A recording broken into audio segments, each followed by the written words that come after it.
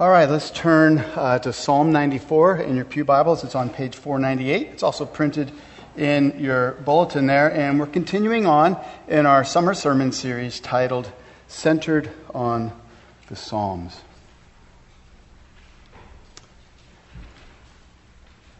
I almost can't believe I did it, but I did. It's in the summer of 2005. I just graduated seminary. Leslie and I both knew we wanted to plant a church somewhere. We just didn't know where. So I packed up my Ford Explorer, camping gear and bikes on the top, and set off by myself out to Colorado to meet with some people. Then I headed north to Wyoming, and then Montana, and then over into Idaho, which is a beautiful country. And then I finished up by heading down to Utah. I went to Moab, Utah. Not so much to see if they needed a church, but I heard the mountain biking was really good there. Yeah, 2 mountain bike stories 2 weeks in a row. Sorry about that. If you weren't here last week, you missed it. So I arrive at the campsite. It's not a huge campground. There's about 20 other campsites that were up and running. I unpacked, set up my tent, pumped air into my bike tires, and set off on what really is the world-famous Slick Rock Trail in Moab, Utah. Had a wonderful bike ride. Didn't run out of water this time. Came back, and I just had a nice meal, a little tired. The sun was setting. The whole campsite, everybody in the campgrounds was kind of going to bed, so I crawled into my tent, and I had the best night's sleep until about midnight, when 2 vans plus other vehicles loaded with young partiers showed up at the campgrounds, and it was like spring break. We're talking loud music, loud voices, loud everything.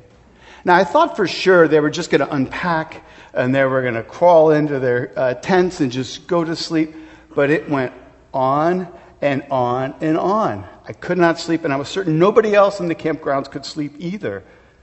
And after a while, I got angry. I got ticked. I was like, what kind of people would do this? Do they not know that there's others trying to sleep? And my indignation and my anger just started boiling within me.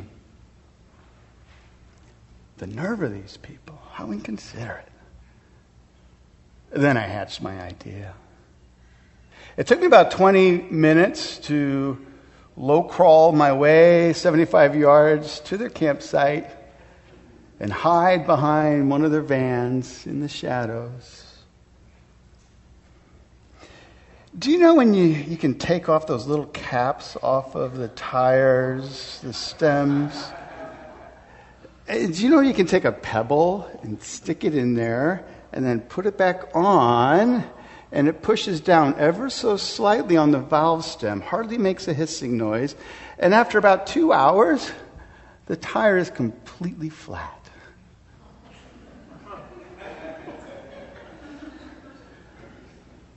I picked up more than one pebble that night. And then I crept away. When I got far enough away, I giggled my way back to my tent. The noise didn't go away, but as I laid there, there was peace in my heart.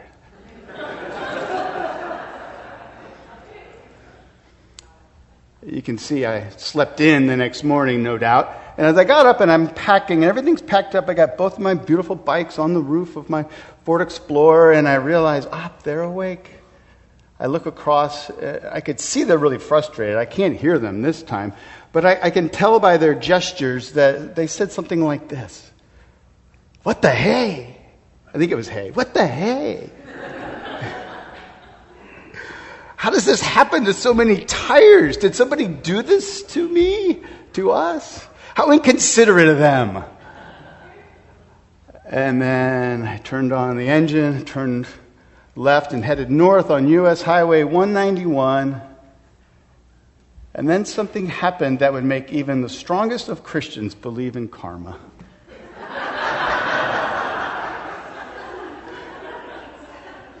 As I got that old Ford Explorer up to highway speed, which for me is perhaps a little faster than most of you, I heard this noise, and in the rear view mirror, I saw my prized, beautiful, irreplaceable mountain bike go flying off land on the road, and did like Olympic gymnastics tumbling routine until it finally, 100 yards later, slid into the dusty, gravelly shoulder, completely destroyed. Perhaps vengeance is best left in God's hands, not mine. Let's read about that. I know this might be a hard topic for some of you. Psalm 94 is our text today.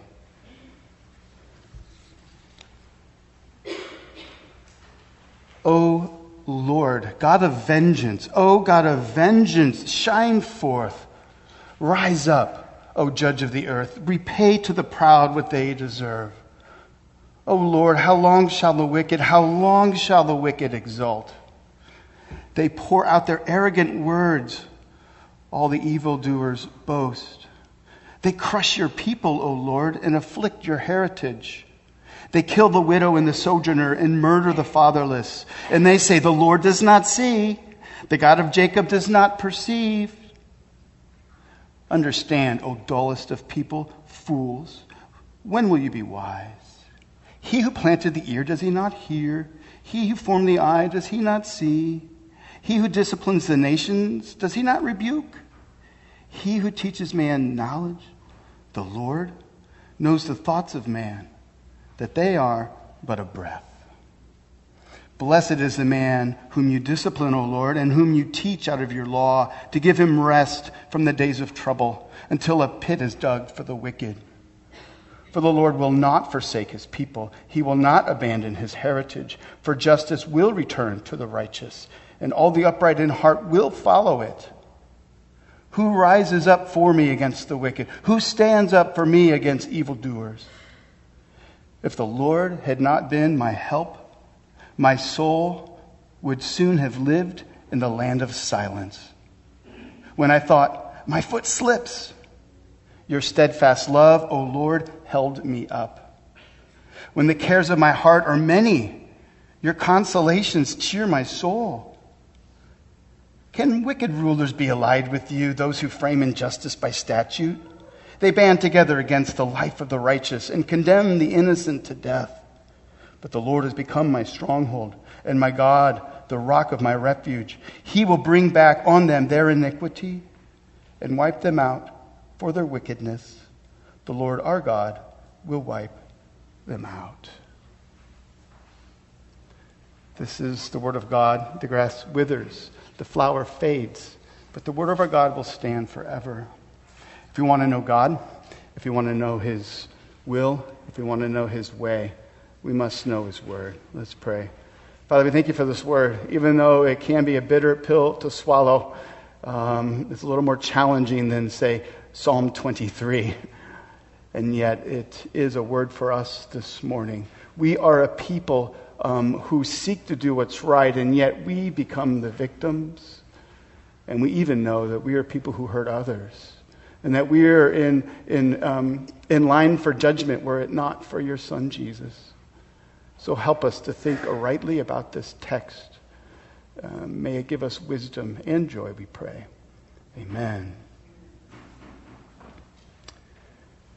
You know, the psalm begins with words that cause many ears to recoil. O Lord, God of vengeance, O God of vengeance, shine forth, rise up, O Judge of the earth. And the ending seems even worse. Wipe them out for their wickedness. The Lord our God will wipe them out. These words cause many in our culture to recoil. My God would never judge anybody for their actions. And certainly he would not be a God of vengeance. Surely God is too good to judge anyone. And you know, many modern Christians, upon reading Psalms like this and other ones like it, want to fast forward beyond the judgment of God so they can just talk only about his grace. But if God is a God of mercy and grace, then what is his mercy and grace saving you from?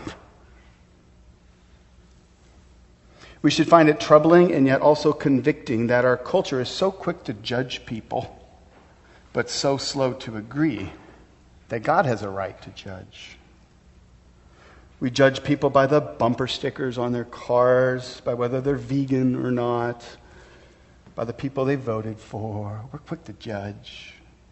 We're people who are quick to condemn. We get riled up at those others. But when asked if God will judge anyone, the answer is, how could he be? He's a God of love, after all. But love and justice are not separated. They belong together.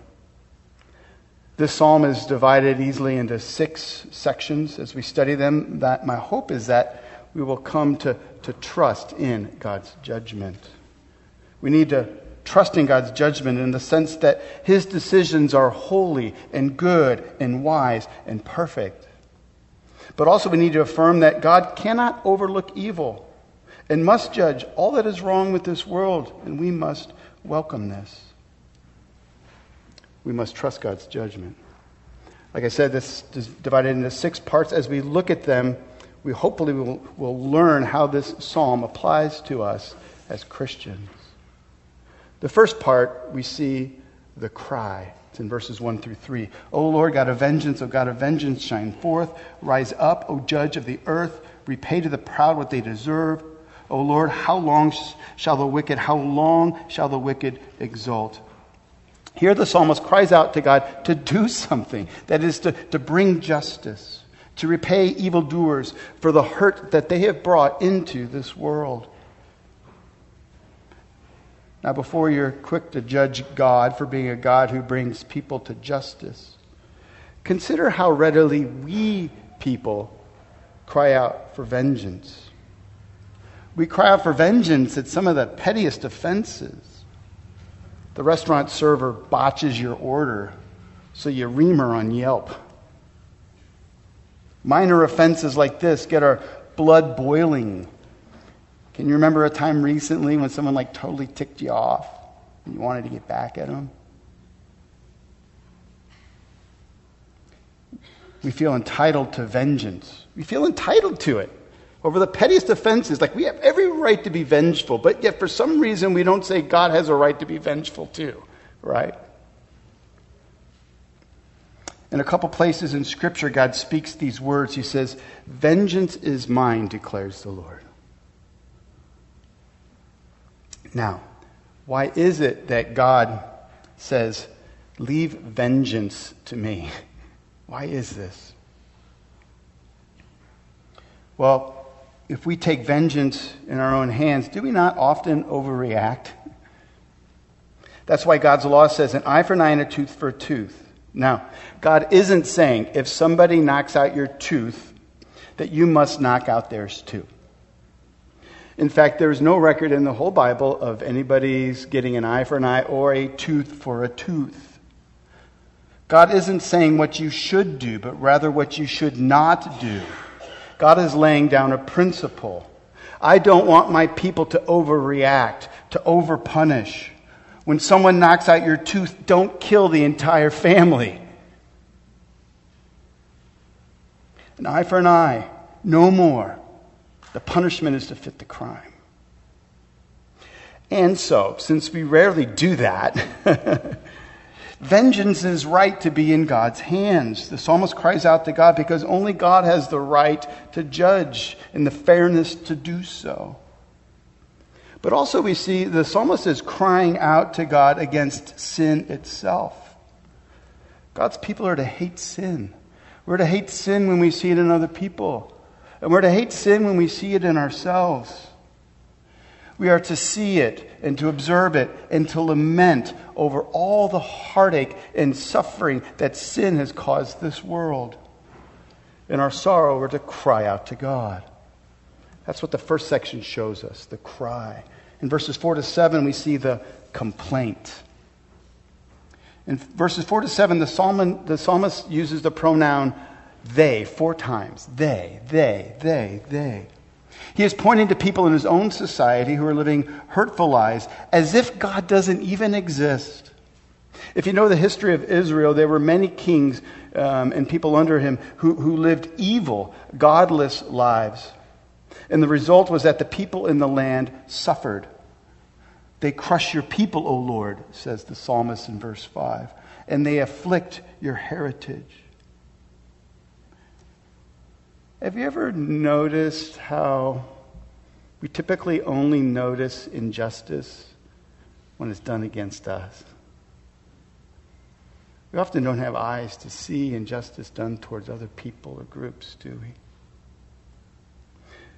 The mature believer doesn't just see justice done against themselves. They see how the godless cause others to suffer. And it's usually who? It's the marginalized in society. They kill the widow and the sojourner and murder the fatherless. When the godless have their way in society, those who should receive priority treatment get kicked to the curb. In verse 7, the psalmist reveals the mindset of the arrogant. They live as if God doesn't exist. Look at verse 7. And they say, the Lord does not see. The God of Jacob does not perceive.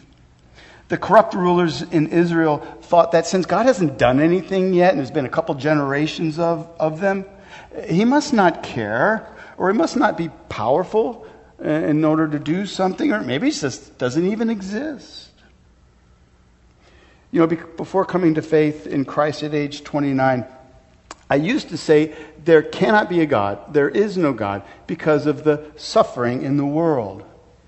You know the claim, how can there be an all-powerful and an all-loving God and suffering at the same time? All three cannot be true.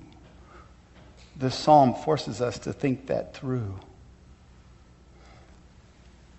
I'm indebted to the theologian Peter Kreeft this morning on this point in addressing the question. He has an article on what is God's answer to human suffering.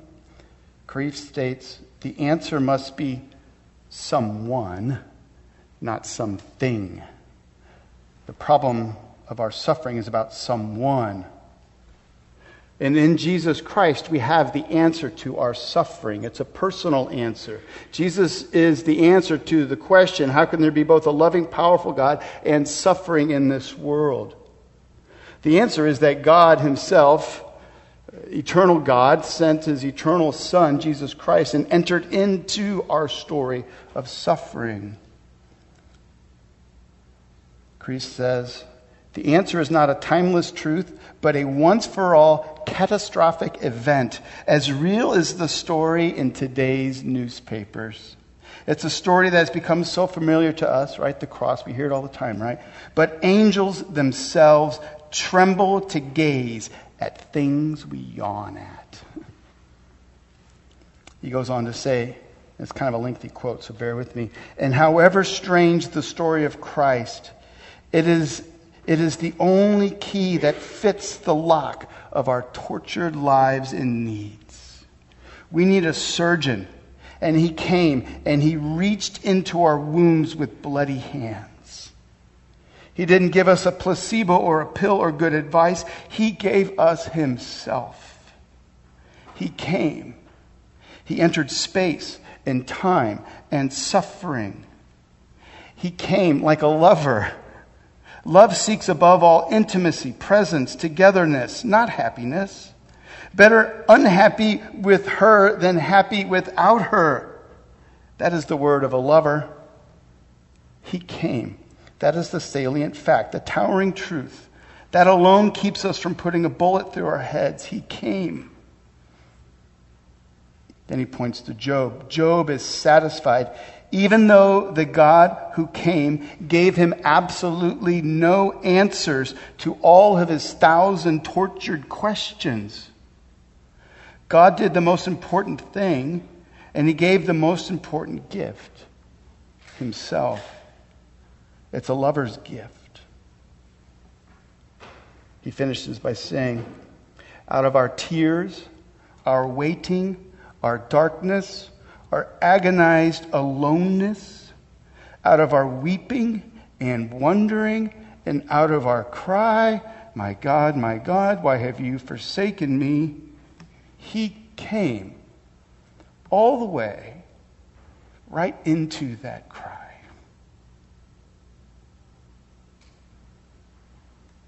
So my friends, the answer to the question, how can there be an all-powerful, all-loving God and suffering, is God's own Son on the cross. We might not be able to understand it, but in the cross we can see that God understands. And he's given us a beautiful, reasonable understanding through his Son. I know for some this is a tough topic. It took me a while to wrap my head around it. I still can't quite figure it all out. But we do have a few books on our book table. 3 of them. The Reason for God by Tim Keller, Mere Christianity, and The Problem of Pain by C.S. Lewis, if you want to wrestle with that idea some more. Now back to our psalm, this second section tells us that the godless think that God does not see them. And ironically, the third section is a warning that God actually does see. We see the warning in verses 8 through 11. Understand, O dullest of people, fools, when will you be wise? And then he speaks of God the Creator. He who planted the ear, does he not hear? He who formed the eye, does he not see? He who disciplines the nation, does he not rebuke? He who teaches man knowledge, the Lord, knows the thoughts of man, that they are but a breath. The psalmist is saying that because God is our creator, that is, he gave us ears, eyes, and minds, he is able to see and hear and know everything that we do. Do you know our government has an agency, the NSA, the National Security Agency? And for years now, they have recorded every phone call, email, and text you have ever made. And it's stored somewhere. Probably in Utah. Now, most people, when they're made aware of this, they're bothered. And rightly so. And yet, how much more should we be bothered by the revelation that the God who created us, who made us in his image so that we would display his glory through how he lived in his creation? How much more should we be concerned that our Maker sees and hears and knows everything about us? Now, many people downplay their culpability. There's another book on our book table by Cornelius Plantinga, Jr. I guess Senior thought it was a great name. We're going to give it to my son, right? Cornelius Plantinga, Jr. Thanks, Dad. All right. He's actually a brilliant scholar. I recommend the book. There might just be one copy left, but anyway. He has a book. It's titled Not the Way It's Supposed to Be, a breviary on sin. Plantinga tells the story in this book of 2 men who conspire to marry and murder a rich woman and make off with all of her money. They carry out their plot, and immediately they become suspects in the case. After constant interrogation and charging and interrupting of their lives, they lashed out at the investigators and claimed that because their lives had been so interfered with, they should not be punished, but rather consoled. This side of God's judgment day, many don't like to think that it's their fault. They only had bad circumstances. And so surely God won't punish me. I hope he punishes others, but not me. But this psalm flatly contradicts such thinking. Nothing and no one will escape God's judgment unless by grace, through faith in Christ, their life is atoned for. And yet many persist. God will not judge anyone. And he will surely not punish anyone. And he will surely never send anybody to hell. C.S. Lewis, in his response, in his book, The Problem of Pain, it's helpful. It's helpful for me as I wrestled with this. Here's what he said. Listen closely. In the long run, the answer to all those who object to the doctrine of hell is itself a question. What are you asking God to do? To wipe out all their past sins at all costs? To give them a fresh start? Smoothing every difficulty and offering every miraculous help? But he has done so on the cross at Calvary. To forgive them? They will not be forgiven.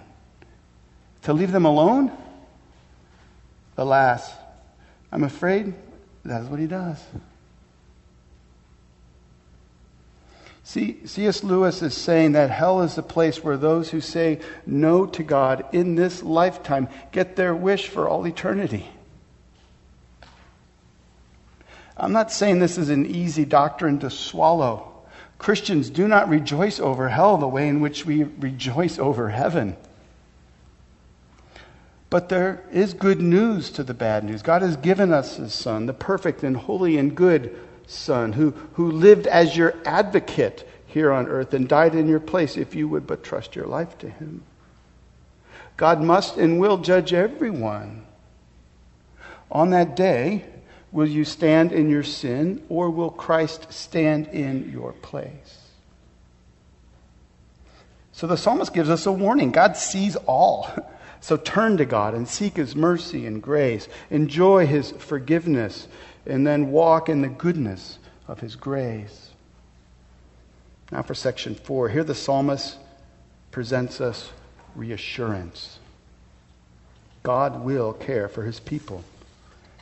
As we saw last week, Christians often find themselves in the wilderness, figuratively or literally.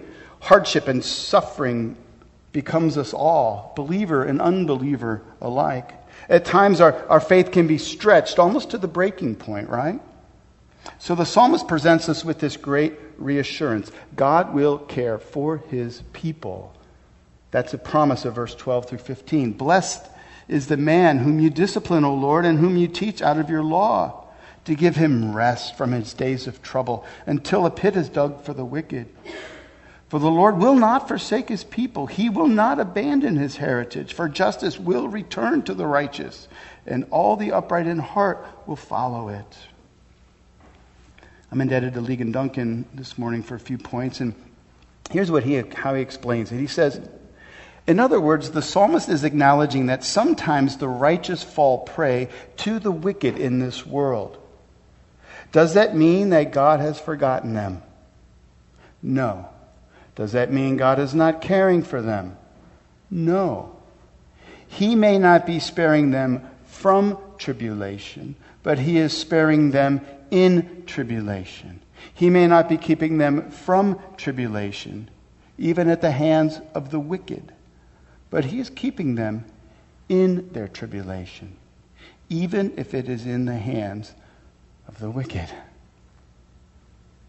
As we saw last week, it's okay to cry out to God to deliver you from your suffering circumstances. But the Christian has something even far better, a Savior who will suffer with us in the midst of our circumstances. And so we must come to know this truth. God often allows His children to endure hardships, sometimes even brutal hardships, so that we can grow in Christ-like character and grow in love and dependence towards God. Many of you know exactly what I'm talking about. The Bible calls this discipline. God makes us more like Jesus through our suffering. And so, Christian, you must plant this truth deep within you. Sometimes God grants us relief from our trials, but other times He grants us grace to bear it. Knowing this reassures us, does it not? If my Savior suffered by God's grace endured, so too I may suffer and by God's grace endure as well. Some of you here need to be reminded of that this morning. The psalmist also reassures us in this way. In verse 13, there will be a pit dug for the wicked. Those who live today as God's enemies and who bring sin and sorrow upon the face of God's creation, there is coming a day when it will all end. Justice is ahead. God has a pit dug for the wicked. And they arrogantly think that God does not see. They boast on how they've risen to the top. Never mind how they got there. The day may seem far in the future, but Jesus has promised that all will rise from the grave and face a final judgment. They will have to give an account for every careless word or thought or deed. Those who have Christ have God's mercy and pardon. Those who do not have Christ have God's justice and punishment. It's as simple as that. Christian, do you see how the gospel gives you reassurance in the midst of your suffering? You can endure hardship as discipline, knowing that all who harm you one day will stand before a perfect judge, and all of their offenses will be accounted for. And this truth produces patience in you. Section 5 is the testimony. Verses 16 through 19, we learn that God is always protecting his people, even when they do not realize it themselves. Verses 16 through 19. Who rises up for me against the wicked? Who stands up for me against the evildoers? And then check this out. If the Lord had not been my help, my soul would soon have lived in the land of silence. In other words, if God's grace hadn't been ever present in my life, I would be equally under condemnation as the wicked people around me. And in verse 18, when I thought my foot slips, your steadfast love, O Lord, held me up. Have you ever felt like that? Like your foot was slipping, you're losing grip, you're about to slip away. And the psalmist says that when I thought that, he said, I came to realize that the Lord, Yahweh, was actually holding me up all along. And notice that the psalmist doesn't just credit God, the Lord. What does he say? He says, it's your steadfast love, O Yahweh, that held me up. Once again, steadfast love. It's the Hebrew word hesed. It's every week it keeps showing up. There it is again. It means committed, loyal, till death do us part kind of love. It's agape love. It's unconditional love. Love that the believer does not earn, but is rather a gift of God's grace towards them. This psalmist knew that if it wasn't for God's grace, for his steadfast love, for his mercy towards him, he would be just like the evildoers around him. It was God who held him up. Love is a gift. This love is a gift from God. So what is it that separates the wicked from the righteous? Is it that the Christian no longer sins?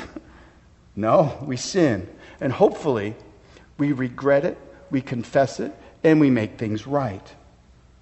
But the Christian has received a special love from God, a love that says, I will not let you go. My son lived for you. My son died for you. So you are now my son or my daughter, and nothing can take that away. I will hold you even when you fall. The psalmist delights in God's steadfast love, his hesed. And it's what holds him up, what protects him throughout the day, throughout his trials. How about you? Have you experienced God's hesed, his steadfast love? Is your relationship with God based upon that? And so the psalmist testifies in verse 19 also this amazing truth. The Lord consoles his soul. Verse 19, when the cares of my heart are many. You've been there, right? The cares of my heart are many. I can't even begin to count them. What do we read? Your consolations cheer my soul. Let this sink in. For every care you have in your heart, God has a consolation for your soul. Why? Because he loves you. Because he doesn't want you to slip. Because he wants you to experience his mercy and his grace. For every hardship you suffer, every time you think the Lord is far from you, for every care of your heart, God has a consolation, a comfort, a relief to cheer you up. Many of you have experienced that. And this is your testimony too. It's not just the testimony of the psalmist. So rejoice in your testimony. Now for the last section. It tells us that God's judgment is certain. Verses 20 to 23. Can wicked rulers be allied with you? Right? Those who frame injustice by statute. They band together against the life of the righteous and condemn the innocent to death. But the Lord has become my stronghold and my God, the rock of my refuge. He will bring back on them their iniquity and wipe them out for their wickedness. The Lord our God will wipe them out. This verse, once again, presents the sobering truth. Those who say no to God in this lifetime, who live proudly as if he doesn't exist, who even if they say they believe in God and yet live as if God really has no authority over their lives, all those who say no to God in this lifetime, even that seemingly nice older lady or the vilest of young man, all who say no to God will get their wish for all eternity. God must do this. And we're pretty good at pushing eternity to the back of our minds, aren't we? Even Christians struggle to live in light of eternity. But there will be a day coming when all the pain and all the sorrow of today, of this world that's full of rebellion from God, full of sin, it will all be judged. As God has promised, as Jesus has said over and over, God will create his world in perfection for all of eternity. And all who trusted in themselves will be judged fairly. That movie of everything that they've done wrong throughout their lives, yes, there'll be some good things on it, but they will see what they've done and how they've lived apart from God. And they will agree with God's final judgment. And they will depart from God's presence forever and ever. But all who've been upheld by the steadfast love of God will rise to eternal life as the Lord has promised. Heaven will come down. And just as surely as God has wiped wickedness from the face of this earth, he too will then wipe from your face every tear. That is his promise. Judgment is certain. Those are the 6 sections. Reverend Duncan helps us to ask a question to wrap it up. So what does it mean for us in the Christian life that judgment is certain? Well, he says it ought to bring about 3 things: accountability, gratitude, and humility. God's final judgment and justice of it, the comprehensiveness of it, ought to make us mindful that we are accountable to God for who we are and how we live.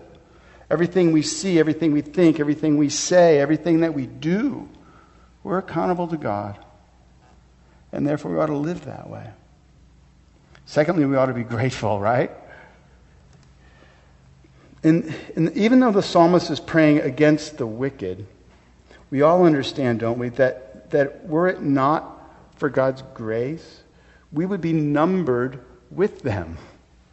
Were it not for his steadfast love towards us through his Son, we too would find ourselves with judgment over our heads. And so this should stoke us to be grateful, to have gratitude, that God has not dealt with us as we deserve, but has rather dealt with us according to his mercy and his grace. And this gratitude finally ought to lead to humility. God has shown us his grace and mercy. Therefore, we ought to be the most humble people on earth. As we come to the Lord's table today, as we sing his praises, may God grant us a sense of accountability to him and gratitude and humility.